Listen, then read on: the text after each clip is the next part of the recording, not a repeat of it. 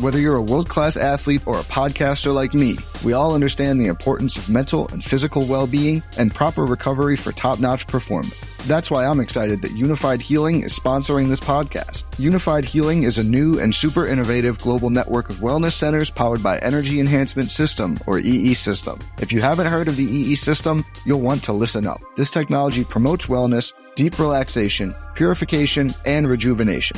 At hundreds of locations across the globe, access to a center is easy and affordable. Interested in experiencing the EE System technology for yourself? Go to unifiedhealing.com/bluewire to learn more and find a center near you. That's unifydhealing.com/bluewire. No material or testimonials on the Unified Healing website are intended to be viewed as medical advice or a substitute for professional medical advice, diagnosis, or treatment. Always seek the advice of your physician or other qualified healthcare provider with any questions you may have regarding a medical condition or treatment and before undertaking a new healthcare regimen, including EE System. Arizona, Colorado, Indiana, Michigan, New Jersey, Tennessee, and Virginia. WynnBET is now live in all these states, and the excitement of Wynn Las Vegas has finally landed in online sports betting and casino play. From boosted parlays to live in-game odds on every major sport, WynnBET gives you the tools to win. Sign up today for your risk-free $1,000 sports bet. Download the WynnBET app now or visit wynnbet.com to start winning. Blue Wire. It's exciting to win money. Back out to Allen. His three-pointer. Bang! Tie game with 5 seconds remaining. Is there anything you don't gamble on? Not really.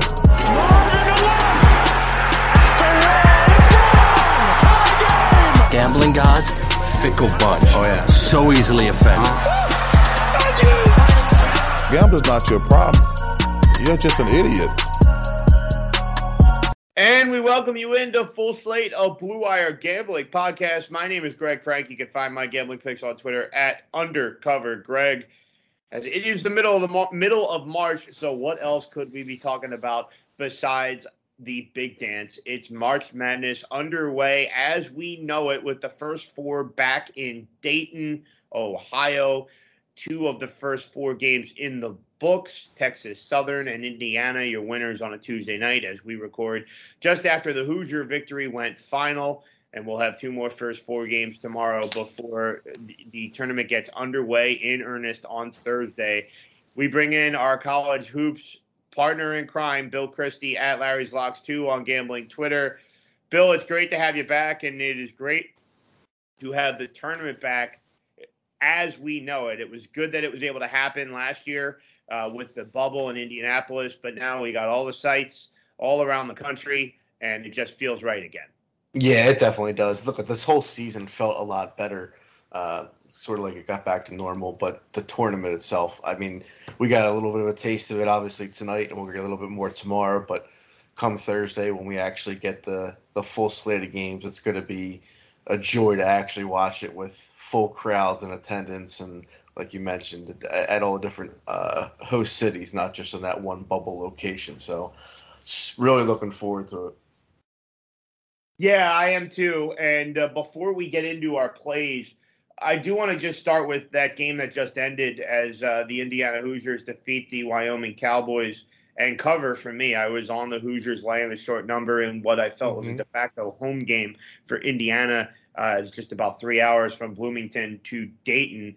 And so, Bill, I just feel like, and you could make the same argument for Texas football, but I'm just more passionate about Indiana being a viable college basketball program again, and I really hope Mike Woodson's the guy to bring the program back. Obviously, an alum, played for Bob Knight, and we'll see. I mean, they're going to get St. Mary's next, so whether or not they go on a run here, we've seen teams get hot out of the first 4 before, but I just think it's good for the sport when you have Indiana going good again, and you and I weren't around for the Bob Knight days there at that program, really in earnest.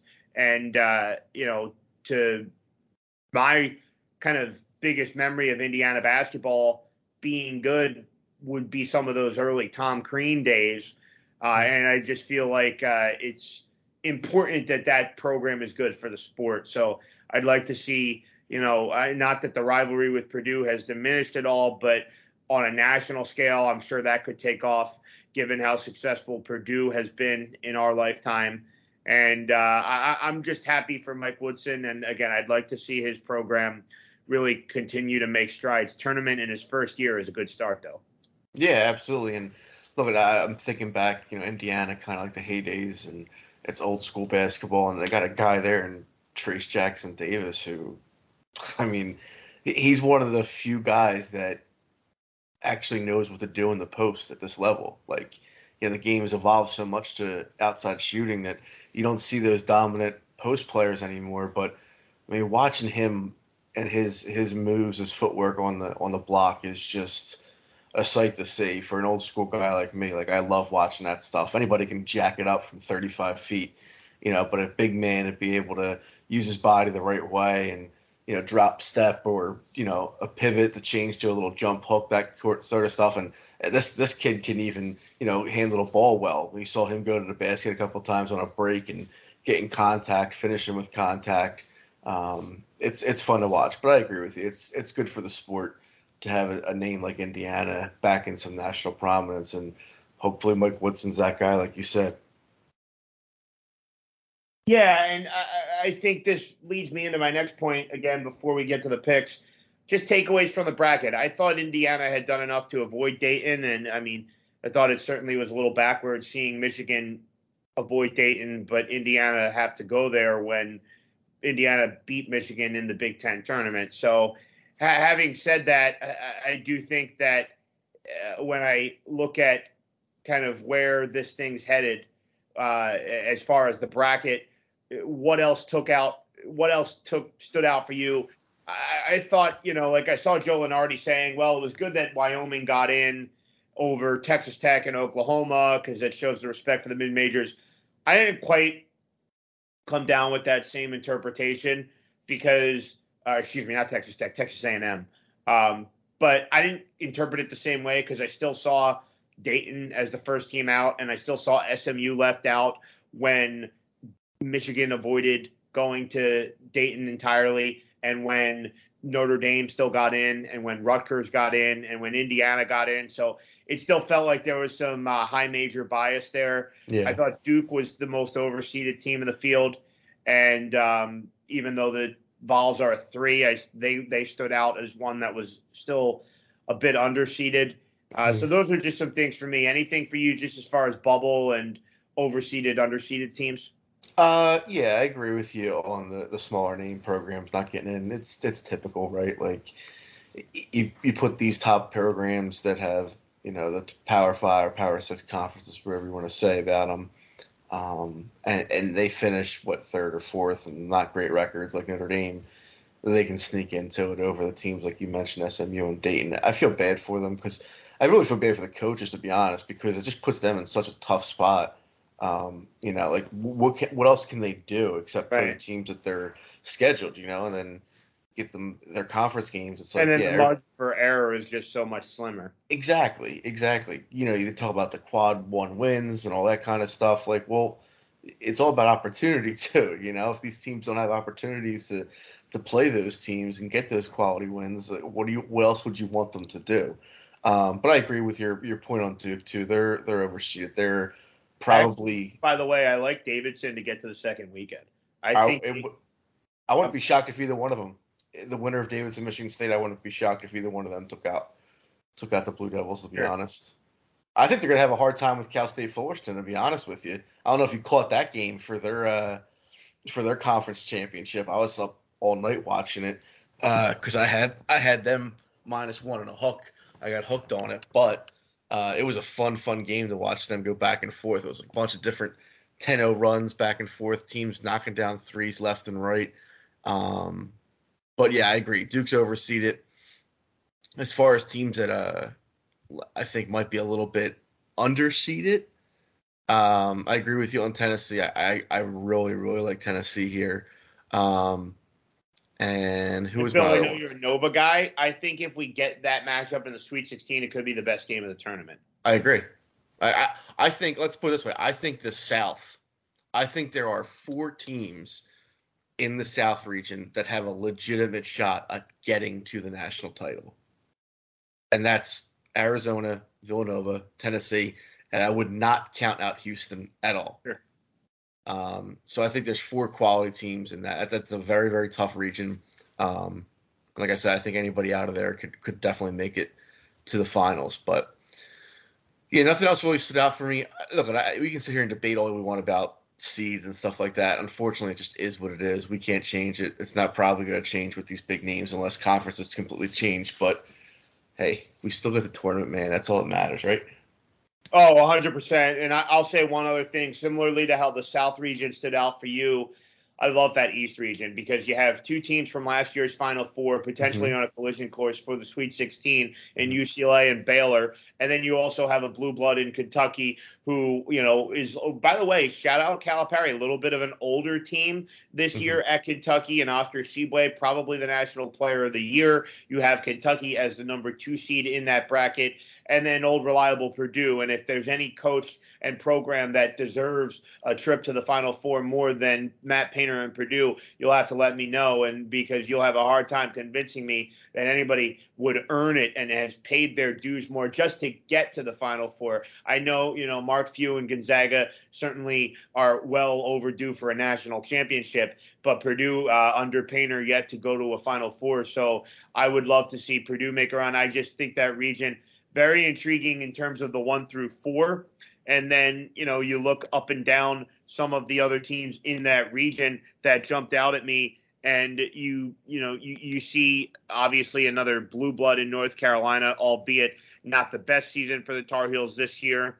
I think the 5-12 game, now that we know it'll be Indiana, is pretty interesting. St. Mary's was one of the better mid-majors. And speaking of mid-majors, how about the 7-10 game? Murray State and San Francisco. Yeah. And Bill, we're going to get into it more as we get into our picks, but you look at that region too, St. Mary's, Murray State, and San Francisco. The mid-majors have had very strong years. The WCC was a 3-bid league. The Mountain West was a 4-bid league. Had Dayton gotten in, the Atlantic 10 would have been a 3-bid league. So I think that, don't sell these mid-majors short. You talked about Cal State Fullerton, maybe more of a low major, but having said that, a lot of these teams – you don't see a lot in the regular season, and therefore I think sometimes they get disappointed. Vermont and South Dakota State won 30 games respectively. So Murray State was a team that was routinely in the top 25. So yeah, I really like that East region. Yeah, hey, we get a pretty interesting matchup with Villanova and Delaware in the first round too, right? You got Jameer Nelson Jr. On the floor for Delaware, leading the Blue Hens against the rival of his father when he was playing over at St. Joe's against Nova. I'll always give the committee credit for trying to come up with those little geographic quirks in the bracket too. And, sure. Sometimes there's some bias or some advantages, like Wisconsin gets to go to Milwaukee, and we'll get to the Badgers a little bit later on. But I think that's part of the fun of the tournament too, right? I mean, absolutely. And from a gambling standpoint, it's important to look at where these teams are headed. You mentioned Houston, by the way. They're not, they're in Pittsburgh this weekend, but if the Cougs win, they're going to San Antonio for the regional. So to your point about Houston maybe being able to make a run, they'd be playing home games, you would think, the second weekend. So very important to understand the sites and who's bracketed where. Absolutely. Without further ado, let's jump in now, and we're going to mostly go chronologically. We're starting with some Thursday plays and then moving on to Friday plays, but we do want to end with a consensus play on Thursday. By the way, I don't know if this is a good thing or not, but we got a trio of consensus plays coming at you on this edition of Full Slate, but we're going to start with a couple of solo plays, and I am going to start in the Midwest region where we have the number 8 seed San Diego State Aztecs taking on the number 9 seed Creighton Blue Jays. And San Diego State is a short 2.5-point favorite here. And Bill, I will use this a couple times here over the course of our pod, but it feels like certainly Creighton could be a little bit of a trendy dog here. Anytime you look at the high major team playing the mid-major team and the high major team getting points, I think that also maybe speaks a little bit to the public leaning towards the underdog and recency bias. I can sometimes fall victim of it when it comes to my bracket because I do think you get hot at the right time of year. Who's to say anybody can slow you down? Creighton did not win the Big East tournament, but, world's most famous arena, blew the doors off Providence in the semifinal, took Nova right down to the wire, and now people are seeing Creighton getting points. I think it's a little bit of a trap to take Creighton here. And then when I look at the Aztecs, both these teams match up pretty similarly in the sense that the offensive efficiency for both teams is outside the top 100 and the defensive efficiency for both teams is inside the top 20. And I mentioned the strength of the Mountain West. Mountain West gets 4 teams in, Big East gets 6. So it's not like these two leagues are that far apart. I will take San Diego State. Brian Dutcher has done a nice job following his mentor, Steve Fisher, and I like the Aztecs laying the short number. As I said, I think it feels like a little bit of a trendy dog here with Creighton, and I think some of these mid-majors not getting the respect they deserve just in terms of public perception, and that'll change if you win games in the tournament. So I like San Diego State minus the short number. Yeah, I agree 100% with you. San Diego State touts number 2 defense and adjusted efficiency, so Creighton's going to have a really, really tough time scoring the basketball, and look, they're susceptible to turnovers. They're committing turnovers at 20% of their possessions, and San Diego State likes to turn teams over too. So, like you said, it's a trendy dog pick, but I would stay very, very, very far away from the Blue Jays in this matchup. Well, another team that might be a little bit of a trendy dog, but we'll see. I do agree with where you're going on the side in this one. In a 4-13 matchup in the South region, the Providence Friars and the South Dakota State Jackrabbits. Providence laying just 2 in this game, and it is in Buffalo, so maybe that'll help the Friars a little bit. But listen, I think it's South Dakota State or pass. You're going to be on the Jackrabbits. When you see this line that short, it's certainly going to – excuse me, I got the region wrong. This is not the South region. This is actually the same Midwest region that I was just in. So, but the game is in Buffalo, and, it's clearly a line that is so fishy that I could not take Providence. But just tell me a little more. It's your pick why you like South Dakota State. Yeah, right out of the gate, that's what I was hoping for. I was hoping to see a really, really short line after I saw the brackets come out. I've been high on South Dakota State pretty much all year.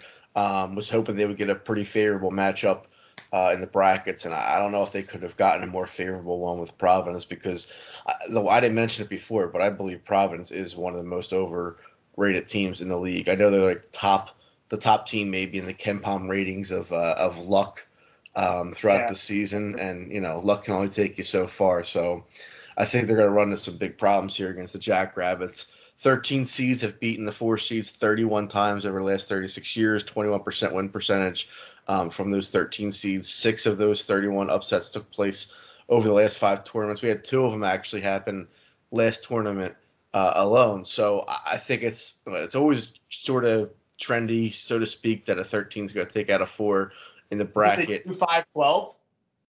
What's that? Yes, same thing. Yeah, 5-12, the same thing. I was going to say, this feels like the modern 5-12. Yeah, no, I agree. And then we've always talked about before, right, like how the total can sort of be indicative of what we think the outcome's going to be. And we got a pretty decent high total here of 150.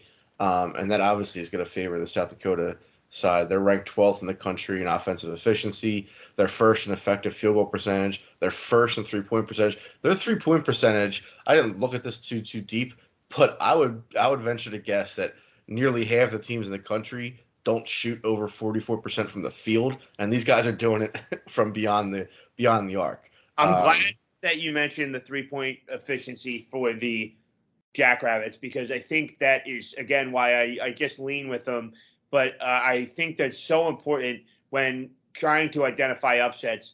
Mm-hmm. You got to be able to shoot, because usually, the double-digit seeds that can get hot can just get on runs from beyond the arc, and nobody stops them. And the Jackrabbits are capable from beyond the arc. And so if you're looking at – that's something I always like to look at with these double-digit seeds, is how do they shoot the ball. Yeah, because like you said, if they start out hot, you know what I mean? Like, how many times have we watched games early on in the tournament where a low seed a 13, a 14, 15, whatever it may be, they come out really hot and they knock down a couple threes and they're up all of a sudden by like 14, 15 points. And you're like, all right, well, that's just, out of the gate. They did well, but, whoever they're playing is going to come back and win. And they never do.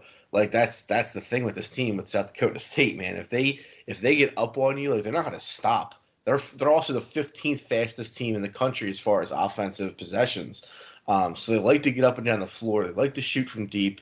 And they also have some trends going in their direction. They're 7-2-1 against the spread their last 10 games as a dog. They're 5-0-1 against the spread their last 6 games against a team with a straight-up winning record. And Providence really hasn't impressed me at all. They're 3-7 their last 10 games as a favorite, so they don't do a good job of covering the spread when they are favored. And they're also 0-4 against the spread their last 4 games in the NCAA tournament. Obviously, that's not going to affect this team, but it might say something about one of my favorite coaches, Ed Cooley. I mean, as a favorite, his teams really don't seem to produce when they get to this grandest stage of them all. So I'm going to be taking the Jackrabbits. Hopefully they'll be jacking it from deep all day long against the Friars. And I don't believe the points are going to matter in this one. Like you said, it's going to be a South Dakota State or pass. I'm going to be taking South Dakota State, and I will definitely be taking their money line. Yeah, and I agree with you on Ed Cooley. He's one of my favorite coaches too, but I think I saw – and maybe this speaks to the luck factor to somewhat of an extent. I don't think Providence had a single All-Big East first-teamer. So, wow. That's a testament to the coaching job he's done. Mm-hmm. But, again, to win the regular season title probably speaks to getting some luck bounced your way as well. And I mentioned Creighton looking really good against Providence. Well, quite the egg from the Friars in the Big East semifinal last time we saw them. So Providence will have to bounce back quickly. Let's move on to Friday, where I want to start with another mid-major that we're both on. As we're going to get to a couple of consensus plays here, and begin with what region is this? Is this the Midwest? No, this is the same region actually. We're sticking in the South region. No, now this is the first time we're going to the South region. I'll get it right eventually. It's the 7-10 Ohio State and Loyola Chicago. And Bill, when the bracket came out, this was one where I was just watching it unfold, and I just immediately, my first inclination, and I never like to renege on these, my first inclination was, I'm taking the Ramblers. Because, quite honestly, you could have flipped these seeds, and I would have had no problem with it. Ohio State is just, again, I try not to overvalue recent form, but I think it matters a lot in the tournament. And Ohio State is coming in having lost a game recently to Nebraska, losing its first game in the Big Ten tournament to lowly Penn State. Mm-hmm. I don't expect the Buckeyes to just flip a switch here. And, clearly, and I'm kind of hoping just for the sake of the tournament that they don't, because while I wouldn't expect Loyola Chicago to beat Villanova in the round of 32, it would be a much more competitive game in my opinion, because I really think Nova might boat race Ohio State if that's a 2-7 matchup that we see. And Loyola Chicago, Drew Valentine has just kind of continued what Porter Moser started there. And that's one thing we saw this a lot. And actually they still have done it at Xavier, who, was in the Atlantic 10, now the Big East. They've had a lot of coaches leave for bigger jobs, but they've always promoted from within. Thad Matta was a promotion from within. Sean Miller, Chris Mack, now Travis Steele, all guys that they promoted from within. And that's what Loyola Chicago did. And I think it makes a lot of sense when you're that kind of program, because you're not trying to change a lot. You're just trying to keep the train rolling. And I know they're a long way away from achieving this kind of success, Bill, but I'm curious your thoughts on the Ramblers' long-term upside. They have a young coach here. Maybe if he sticks around, I think there's a chance that Loyola Chicago in 10 years, 15 years, we're talking about them as a Gonzaga Midwest, because when you look at that Chicago metropolitan area, the schools around there, remember, Illinois is in Champaign. That's a couple hours away. You look at DePaul, you look at Northwestern, programs that have been down for quite a while. So I think there's a lot of potential for where that program could be headed, given what we've already seen, the body of work of now another tournament appearance and, a Final Four, getting to the second weekend last year. So I love the momentum for the Ramblers. And as I said, I just, Ken Pom has Loyola Chicago as the better team. So I think the committee got the seeding wrong. And honestly, I think the line is maybe a little wrong. I got it at Pick'em. I think the Ramblers should be favored here. They might go off as a favorite. I'm all over the Ramblers. Yeah, I'm with you. I think the bigger question about, in 10, 15 years from now is Sister Jean going to still be around at that point? Because I wouldn't be shocked, man. That lady, oh my gosh. She's sharp as a knife. It's crazy. I agree with you. Think there's that kind of upside, or am I reaching there? No, I think you're 100% right. And look, it's all going to come down to how many consistently they can get to the tournament, right? Like, the more they can get to the tournament, like people thought all of a sudden Florida Gulf Coast that with Dunk City was like, oh my God, they're all of a sudden. I remember everybody talking about their enrollment the following year, and it was like, yeah, it's great, but you need to keep showing face, right? Like, people remember that run that Florida Gulf Coast had, but they didn't consistently keep coming back to the tournament, and not just getting to the tournament. Same thing with UMBC after beating Virginia. Right, exactly. So if they can keep getting to the tournament and then occasionally making to the second weekend and showing face more and more out there, yeah, I definitely think they have the ability to do what Gonzaga has done in the past. And in this spot, like you said, man, you can easily flip these seeds. Ohio State does nothing for me at all. Their defense is atrocious. And we were talking about, right, as a lower seed, if you can shoot the ball from deep, these Ramblers are 16th in the country in three-point percentage. Ohio State is 205th in the country at defending the perimeter. So they're going to have some big-time problems there. Buckeyes also do not force turnovers at all or push the pace. Loyola Chicago likes to play a slower-paced offensive set. So they're going to be really comfortable, I feel like, in this game. Ohio State, too, in the last 11 tournament games. What do you think their record is against the spread, Greg? 11 NCAA tournament games. I'll go 3-8. You gave them credit for 2 extra ones. They're 1-10. I mean, it's just honestly, like, you would think a team like this, right? Last year they got knocked out in the first round as what, a 2 seed? As a 2 seed, yeah. Right. Like, you would think, like, okay, they're going to come into this year maybe, like, button up the collar a little bit, be ready for that first game, but I don't think we're going to see that at all. I think, yeah, and that's the weird part, right? Like, if they were so bad, like after that loss last year to Oral Roberts, you would think that there would be a little more gas in the tank to really rev it up this time of year, and instead they're going backwards. Yeah, exactly. It's almost like it's going to be a repeat of last year for them. And you mentioned, it might be a more competitive game if Loyola Chicago gets there and meets Villanova. It also might be one of the most low-scoring games of the tournament if those two meet. It'll be interesting to see because the Ramblers are ranked 22nd in the country in defensive efficiency. So, yes, Ohio State can score the basketball. They're going to have problems against a decent Ramblers defense. And when you flip the sides, it's not a contest. Ohio State does not play a quality defensive scheme whatsoever. So, again, I'm with you on the Ramblers. Sister Jean's going to be rolling into the second game, hopefully against Villanova. All right, let's move on, and we'll go to a couple games being played at the Fiserv Forum in Milwaukee. I want to start with one of my solo picks. It's the 6-11 game between the LSU Tigers and the Iowa State Cyclones. Mentioned a few dogs that I think might be kind of trendy, and I think Iowa State maybe fits that billing because clearly I think everybody knows there's a Will Wade dismissal at LSU. Oh, surprise, surprise. Will Wade running a not-so-clean program there down in Baton Rouge. Who could have thought it? Having said that, let's not forget, and listen, shout out TJ Otzelberger. Iowa State won 2 games last year, and they're in the NCAA tournament this year. That's very impressive, but maybe the Cyclones a little happy to be here, maybe a little fat and happy. And as I said, I think the Will Wade news makes Iowa State a little bit of a trendy dog. Mm-hmm. And it's still the same players taking the court for LSU.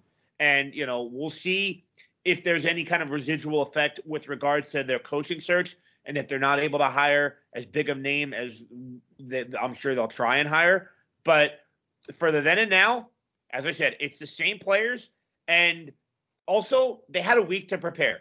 This wasn't like it happened, like a bombshell dropped on their day, like say they win this game, there's a Friday game, and then a bombshell drops on Saturday and they just have to fire Will Wade before their round of 32 game. Like, that's not what happened. They let go of Will Wade after the SEC tournament, and now the LSU Tigers have had a week to prepare. I don't think that that's enough to assume that I do think that that's enough time for them to kind of right the ship and just say, hey, this is what we play for.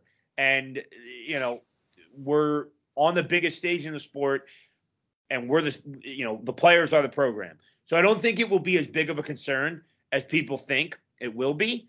And also, then when you actually just dive into the numbers here, LSU 88th in offensive efficiency, 4th in the country in defensive efficiency. Oh, yeah, they can shut you down. Excuse me? They can shut you down, yeah. Right. And Iowa State 150th in the nation in offensive efficiency and 10th in the nation in defensive efficiency. So both of these teams very good on the defensive end of the floor, but LSU even better at Iowa State's own game in terms of grinding down opponents and significantly better offensively. So I think at 4, it's a little short. I like LSU minus the points. Yeah, no pushback at all from me. Like you said, the firing of Will Wade really shouldn't factor into this game. I'd argue that the LSU team that comes out at the start of next season, even with that whole offseason and a whole new coaching staff, that is going to be a tougher situation because you're trying to change these kids who've been playing under Will Wade for so long, change the culture and change your offensive scheme, potentially That's defensive scheme. Like, they're not changing anything here, right? Like, whoever, I don't even know who stepped in for the interim, but he's not changing anything. He's going to stick with the same plan they've had. And like you said, there are shutdown defense. They're not changing anything defensively. If they are, the guy that's the interim is never going to get a coaching job ever again if he changes anything with this defense. Right. So I think when people were talking about it that way, like, oh, Will Wade, that's a factor, I agree with you. It does not play any factor whatsoever to me in this game. I think actually it might play into their favor because who knows what was going on behind the scenes there, how happy the kids were to really be playing for him if there was all this BS going on behind the scenes. So, yeah, no pushback from me. I'm not going to have a play. And Iowa State really has been a Heckle and Hyde team, the whole team. Or, sorry, getting tongue-tied here. It's getting late. Jekyll and Hyde team, right? Like, there's times where they looked amazing against opponents, and there's teams that they played that were, like, so inferior to them, and they just played like crap against them. They're one of those teams I feel like burn me if I was on them. They burn me if I was against them. So I'm happy to stay off of this one. Hopefully they're getting knocked out by LSU in the first round, and I don't have to worry about the Cyclones for the rest of the year. Well, there you go. We're going to stay in Milwaukee here. And another consensus play for us as we're going to be looking at another double-digit seed here as both of us are interested in Colgate as the Raiders are traveling to Milwaukee to take on the Wisconsin Badgers. And yes, I know it'll be a home game for Wisconsin, but I think that's one of those public narratives out there that, as much as I have preached, looking at the sites, it's not something I want to blindly play. And to be honest, I worry as much as I admire, like I talked about Purdue and how, I look at that program and just would love to, like, there's a program that deserves success. And I feel like for the most part runs a clean program, although who knows who's clean and who's not these days. I'll tell you who is. Bruce Pearl. Or no, sorry. Yeah. Not Bruce Pearl. What's his name? Now I'm blanking on his name, from Kansas State. Did you see his speech? Oh, Bruce Weber. Yeah. Yeah, Bruce Weber, when he stepped down, he's not going to cut his hair until there's the NCAA does something to punish these programs, and kudos to him for stepping up and saying it. Yeah, so Wisconsin feels like another one of those programs where it's like you don't hear about them in a lot of the nonsense that goes on behind closed doors. But having said that, I do think that maybe the Badgers just peaked a little early because when you look at it wasn't that long ago, but they won a big game at home against Purdue, which, by the way, they were a little fortunate to win. A couple of bank shots in that game that went the way of the Badgers. But since then, they lose to Nebraska. They lose their first game in the Big Ten quarterfinals against a not-so-great Michigan State team this year. So they do get a little bit of a gift here. But I don't like the recent form, and I think it's also possible that Wisconsin shows up to this game. Maybe I talked about Iowa State, maybe a little fat and happy getting in the tournament after a 2-win season. Well, maybe there's a little bit of a, let's just rest on our laurels and sit back and enjoy an easy W with a home game here. And I think that could lend itself towards Colgate keeping this game very competitive. I wouldn't hate if you sprinkled the money line. I did take Colgate in my bracket. You know, I'm a one bracket guy, Bill. And I like to try and find a contrarian pick. I'm just going to take the 7 and the hook here. But remember, it's a Colgate team, and we're pulling for the South Jersey guy, Matt Langle, who grew up in Morristown, was on the staffs with Fran Dunphy at Penn and Temple before getting his first head coaching gig. He's been at Colgate for over a decade now, and these kids have made 3 consecutive NCAA tournaments now. So they have some experience in this dance, which always helps. So don't love the recent form for Wisconsin. Think they might come in with the home game thinking, well, they already got it won. And I think Colgate's capable as a low major. So I'll take the Raiders plus 7.5. Yeah, I'm with you. Like you said, we're pulling for the South Jersey guy, Coach Matt Langle. Fun fact, the first ever home game that I've ever coached in my career, my coaching career, was the court that he played on in high school at Morristown Friends. It was called the Bog, B-O-G, the big old gym they called it. And I would say it was my second coaching gig, but my first one was in East Camden, and that wasn't really a basketball court. It was an emptied out old indoor pool that we played in. So my first real home game coaching on an actual basketball court was at Morristown Friends. So shout out to Matt Langle. Shout out to the Foxes and Morristown Friends too. But just to get into it, I talked about it with South Dakota State. This is the same kind of analysis I'm going to put out there. I said South Dakota State, right? They're number 1 in the country in 3-point percentage at 44%. Well, we get here, the Raiders of Colgate, number 2 in the country at 3-point percentage. Yep. They're shooting over 40%. Wisconsin does do a little bit better job of guarding perimeter than Providence does, but I don't think it's going to matter that much. Badgers 1-8 against the spread their last 9 as a favorite, and Colgate is 6-2 against the spread their last 8 versus teams with winning straight up records. They can rise to the occasion against better opponents. It seems like the Badgers, when they are a favorite, at least lately, and like you said, they're kind of been trending in the wrong direction. They don't do enough to get the job done to cover the spread. I wouldn't hate the money line sprinkle either. I won't be doing it. I'll be taking the 7 and the hook. I do believe the points are going to play a part in this one. As much as I love to see it happen, I just think Wisconsin's going to squeak by with their super duper senior Ben Davison. He'll get to the foul line late and knock down some clutch free throws to get them to advance. All right, let's before we get to our final consensus play, I have one more Friday play.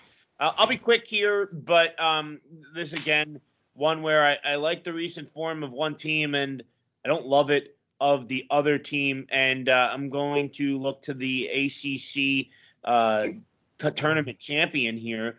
Also, I think this line certainly is a little fishy. In a 6-11 game, you have Texas only laying 1 against Virginia Tech in the East region. And, Vatek, obviously, listen, we talked about how we think Duke's overseeded, but let's still give the Hokies credit for that ACC title game. I mean, that was a very sound performance from Virginia Tech, leaving no doubt in the committee's mind that it should be in the field of 68. We saw Virginia Tech with an upset. Actually, they might have actually been a favorite in the game against Notre Dame earlier in the ACC tournament. Beat North Carolina pretty convincingly as well.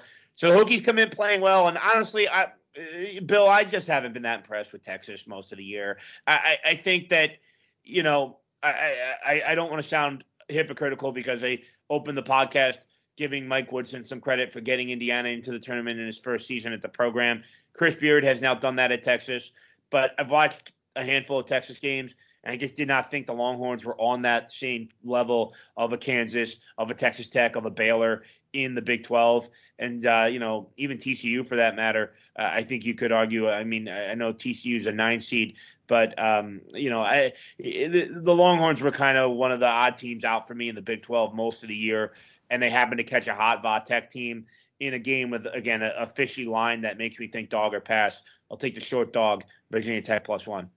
Yeah, no pushback from me. I do think Virginia Tech's going to be a pretty trendy pick.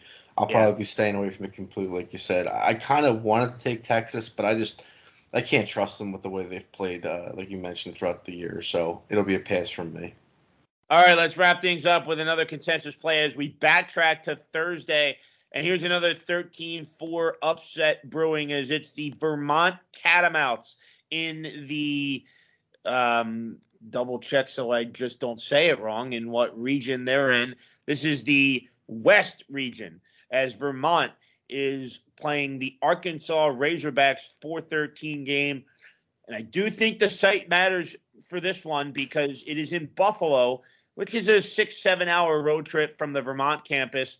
And let's face it, Arkansas, I'm sure the Razorback faithful, because their fans did not quite make out too well with Buffalo this weekend and then West Regional. So having to go out west, I'm sure their fans might be crossing their fingers and saving money to make a trip out west next weekend, particularly if they happen to draw Gonzaga in the Sweet 16. So I think there could be a little bit of a crowd advantage for Vermont here. By the way, the play for me, it's a max play on Vermont +5.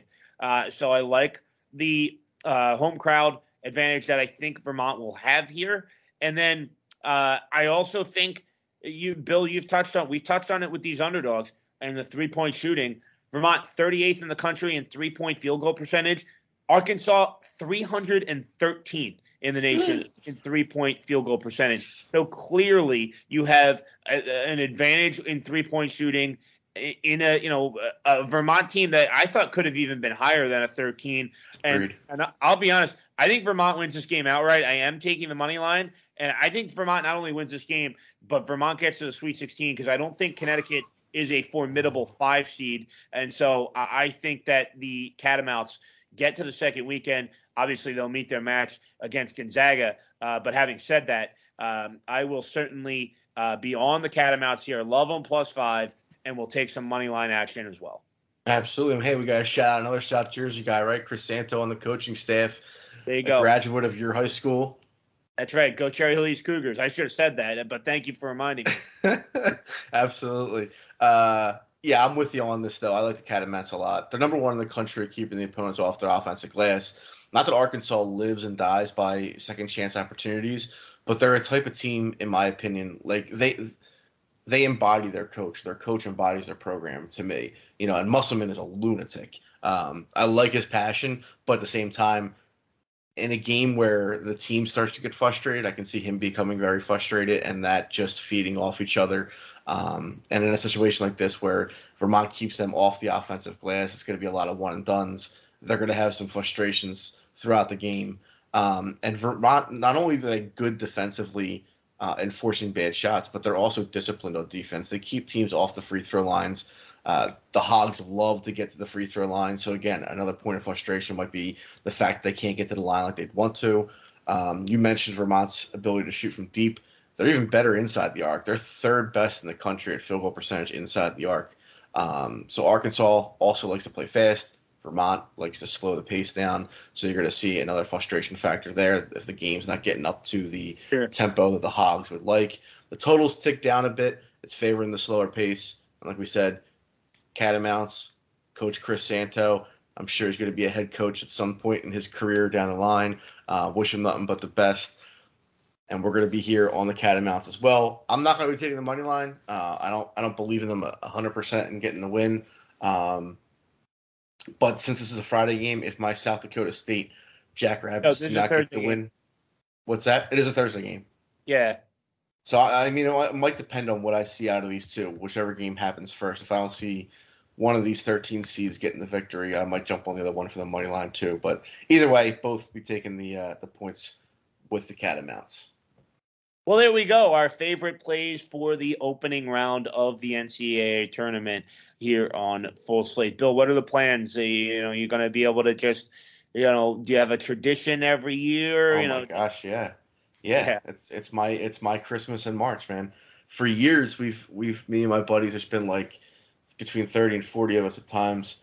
We always go to the bar for Thursday, but we also have a smaller group that goes out and golfs early in the morning. So we have an 8 o'clock tee time over in South Jersey, get around in a quick little 4-man scramble, and then we head over to the bar to watch the games throughout the day. And then for the first time, now that I'm over here in Philly, we're going to just outside of Philly, we're going to be going to Parks Casino. We got a VIP booth there for all the Friday festivities. So looking forward to a great early weekend with those 2 days. How about you?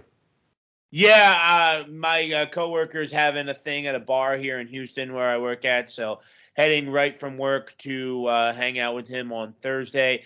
And that's what's nice when you work in sports. We got 8 screens in our radio studios here in Houston where I work, so I won't miss a second of it.